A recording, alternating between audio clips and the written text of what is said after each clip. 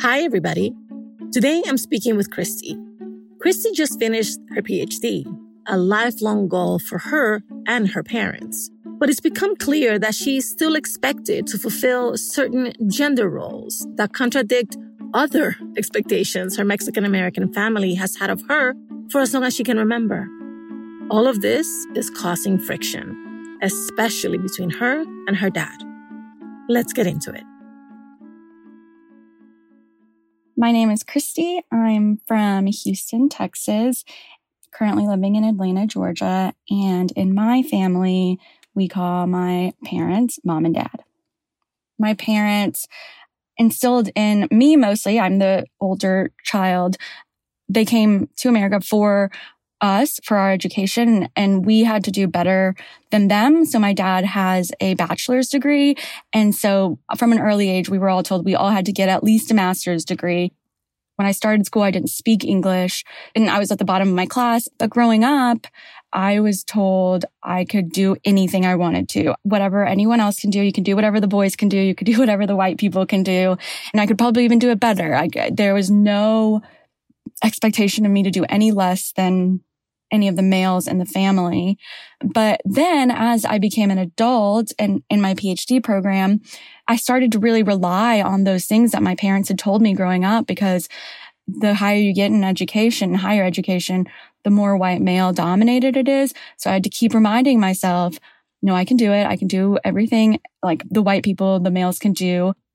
I was still expected to fulfill that role, as well as you also have to serve the men in your family. You also have to take care of the family. And to me, that has become really confusing. And I think maybe for my family as well. So there's a situation that I'm thinking of specifically. Recently, I just graduated and we went to my graduation dinner that I had to find the restaurant, make the reservation. It was very stressful because we didn't know how many people there were. It was a Friday night. And finally, I did it. We sat down and my dad says, okay, order for everyone. And I said, that is really stressful for me, because immediately people started saying, I like cheese. I don't like cheese. I want this. I don't want this. And I'm someone who can't multitask very well. And this was after a week of my parents being with me as well. But I said, Dad, I can't. That's too much for me. I physically cannot handle that responsibility. And he said, okay, well, then you can order for me. And I said, no, Dad, I don't want to do that. And he said, well, you have to. It was the conversation that we were having was about this dinner, but I think it was also much larger than that. And so I said, I don't think I do. And I really hope that you will still love me with me not having to serve you. And he said, you will always have to serve me. It is your job. And I said, it is literally not my job. I just got a PhD in neuroscience. And what was very interesting to me about that was that my whole life, my parents said, you will get a job to support yourself. So you don't need a man. So you don't need to serve anyone. So you will be financially independent. You will not need anyone. And that was very important to me. And that is what I did. And then now it's like, well, we're literally celebrating this accomplishment that we've all been waiting my whole life for. And he says, no, it's your job. You will always be my daughter first. It brought tears to my eyes. I felt this really conflicting feeling of, yes, I will always be your daughter first whenever you need me. Family is a big value of mine. So yes, like my family comes first, but no, it's not my job to serve you. I have a job. I've worked really hard to have a job. That one statement was, I still haven't completely come to terms with it. My mom and my dad, their relationship is, I'd say, pretty traditional. I do think my mom is a very strong woman, but she is expected to serve my dad his meals, let him know when it's ready, not before, not after. So there's that gender dynamic. And then another thing is my dad is a businessman, so he has secretaries who he is very used to telling what to do. And I actually had a conversation with my mom about this and how I was feeling. And she said, I often have to remind your dad, like, we are not his secretaries. And I think that you might have to start doing that as well. My dad and I are a lot alike, and we've always been very close. He's, one of my favorite people to talk to. And I think one of the reasons that we have been very close is because I do what he wants me to do. And so I'm nervous if I speak up, he'll think, you know, I'm not grateful for what they've done for me. That's why I said those words. I chose them very specifically. I'd thought about that for a while. Like, I hope you will still love me. Like, I hope we can still maintain our relationship and I can be who I need to be successful and who I want to be happy. You know, they say that if a parent does their job too well, they are out of a job. And I sometimes wonder if he feels threatened by that, by, you don't need me anymore. He likes to poke fun at, like, when I call him because I need help, you know, doing something around the house. He likes to poke fun at it, but I think he likes to feel needed. And I think recently I'm getting married. I have my own condo. I just graduated with a Ph.D. And I do wonder if it's more of it's a threat to the dynamic of, I know more than you. You need me. You need my help. Our relationship as two adults, as adult parent child, I think is something that I need to develop, and I'm working on it. Our roles are shifting a little bit more where I think he really likes being a dad.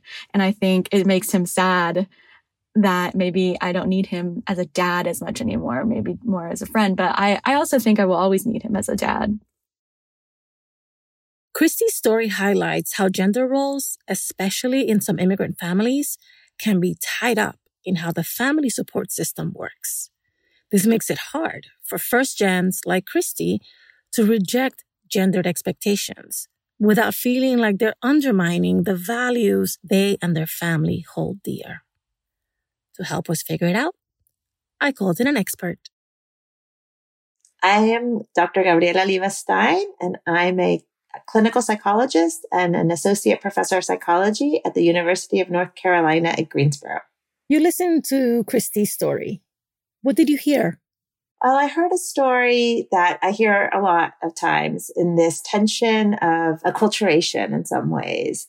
Those gendered expectations of how one needs to orient to one's family continue to exist, particularly for women. You know, she's met their parent goals and expectations around her educational achievement, but now is left struggling with her relationship with her dad and some of that expectations around how she needs to behave in a very gendered way towards them. So that tension is something we hear so much, particularly from Latina women. So what do we do? I think one thing to recognize and to realize, and I really loved how she had a lot of empathy for her dad and understanding this role transition that their family was going to. Some of the amazing work by Celia Balakov has really highlighted that we need to think about family life cycle. Where are you in a family life cycle as you consider how we navigate ourselves culturally? And here's a really important family life cycle, a role transition. She has her PhD. She's about to get married, and her dad and her need to renegotiate their relationship in some way. What's that going to look like? And so one of it is that she had that empathy and that insight. So now one thing we have to think about is, how do we get dad to have that same empathy and insight on her plight, right? How she is needing to navigate that piece. So let's stay on empathy for a little while. Can you help us to turn empathy into action, right? How does that happen from our end so that we can do as much as we can and are willing to do as we help our parents transition through the life cycles of our families, as you just so beautifully put it? Yeah, I think where that piece is, a lot of times families, and we operate of fears, what we're worried will happen, right? We worry that if you don't show this respect, what does that mean for dad? What does that mean about their relationship? So the action is to say, you know, and she talked a little bit about that. She said, I think she was very careful in her words, like, I will always be your daughter. I will always honor and respect you. But I also need to honor and respect this part of me that you wanted to grow. And I think really showing those two pieces of how she was trying to navigate the both and, right? I can do, and I think just even teaching that you can do both and. I can be an assertive person and professional, and I can also be a respectful daughter. And these can go together. And I can do this both for you. And so much sometimes that is like, would you want me at work to get pisoteada, right? Would you want people to take advantage of me or not to hear my opinions or not to value what I'm bringing to the table? I think dad would probably say no. And so to say, well, what will that look like in our family? How can I be heard? How can I honor and respect you?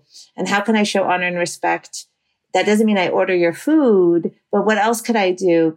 So I think that's sort of a way to turn that into that action. I show you respect in these ways. I show you love in these ways. And at this role transition, this is how I will continue to ask for your advice and your support. And you're still my dad and you still will help guide me in these ways. Okay. So I'm actually going to play a little bit of the devil's advocate here and use the same thought process that you just illustrated and say, okay, so you can be this and you can be this. So why can't you be a Ph.D.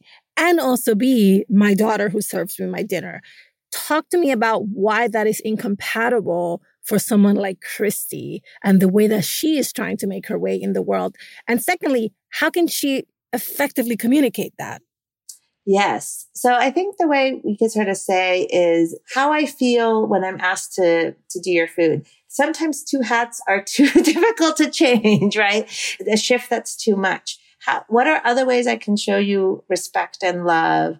And how can you show me respect and love? I also thought a little bit about a sort of cultural, sort of machismo kind of ideas of the male hierarchy and the patriarchy and how that has and ultimately can end up hurting her, right? And so maybe helping dad see that, would you want me to have this subservient attitude in other places? And I'm assuming dad would say no.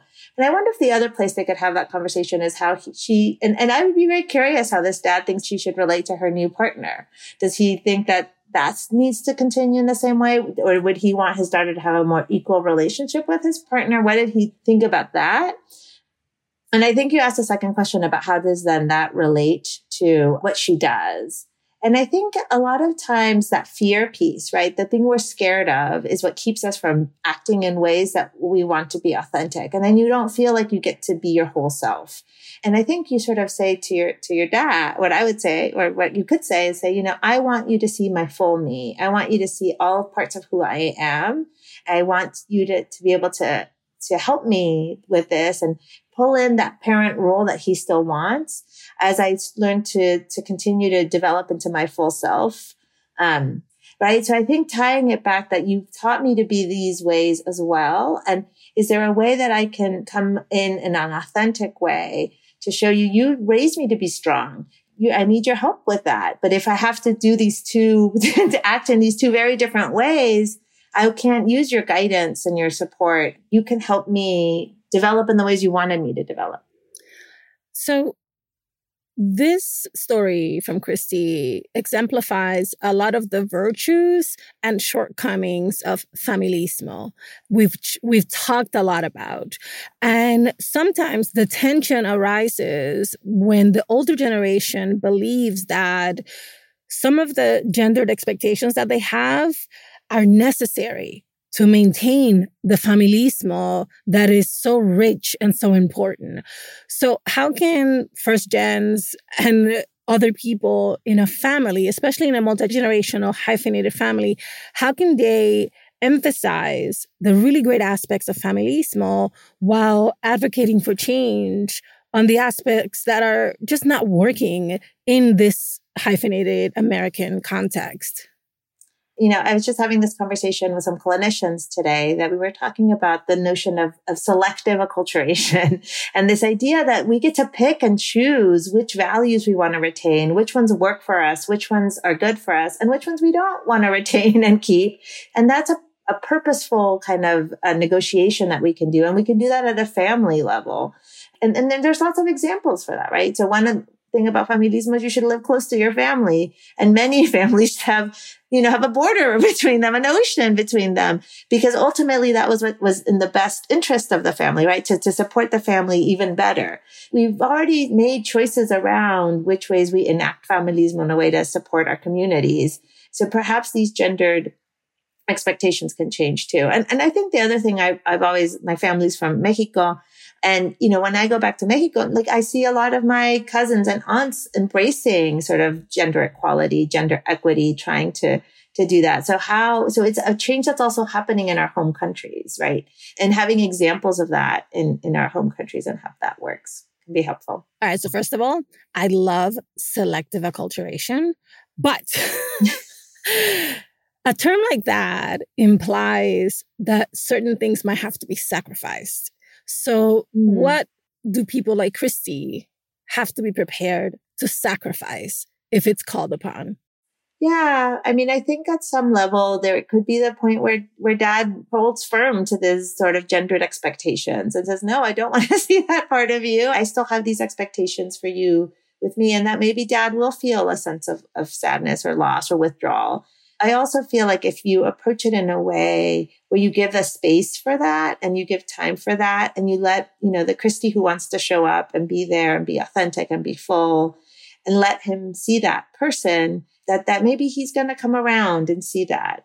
Maybe he will see that. And maybe they don't agree. And that might be a point where you could say, look, we can disagree. Here are the ways I will still show you love and support. And here's how I'm willing to show you that. What can be also helpful is, and I don't know if Christy plans to have children or not, but that would be the other thing is like, what kind of role model do I want to show for my daughters? But I think the sacrifice is sometimes we want empathy from others and sometimes they're not able to give it to us for whatever reason that is. My last question goes to expectations and roles. So can you help us think through how we can evolve the parental roles, especially as we become fully independent, functioning adults with thriving relationships and thriving careers? How can we say to mom and dad, look, I still love you and I still need you, but in this way? Mm-hmm. Yeah, I really feel like a lot of this is just explicit conversations that we typically don't have. We expect people know what it means to be a good son, a good daughter, a good father, a good mother, or what we need from each other in different points. And even just expressing that to say, this is what I need from you. This is what I need from my dad as I embark in this next stage of my life as a professional, as in a partnered relationship.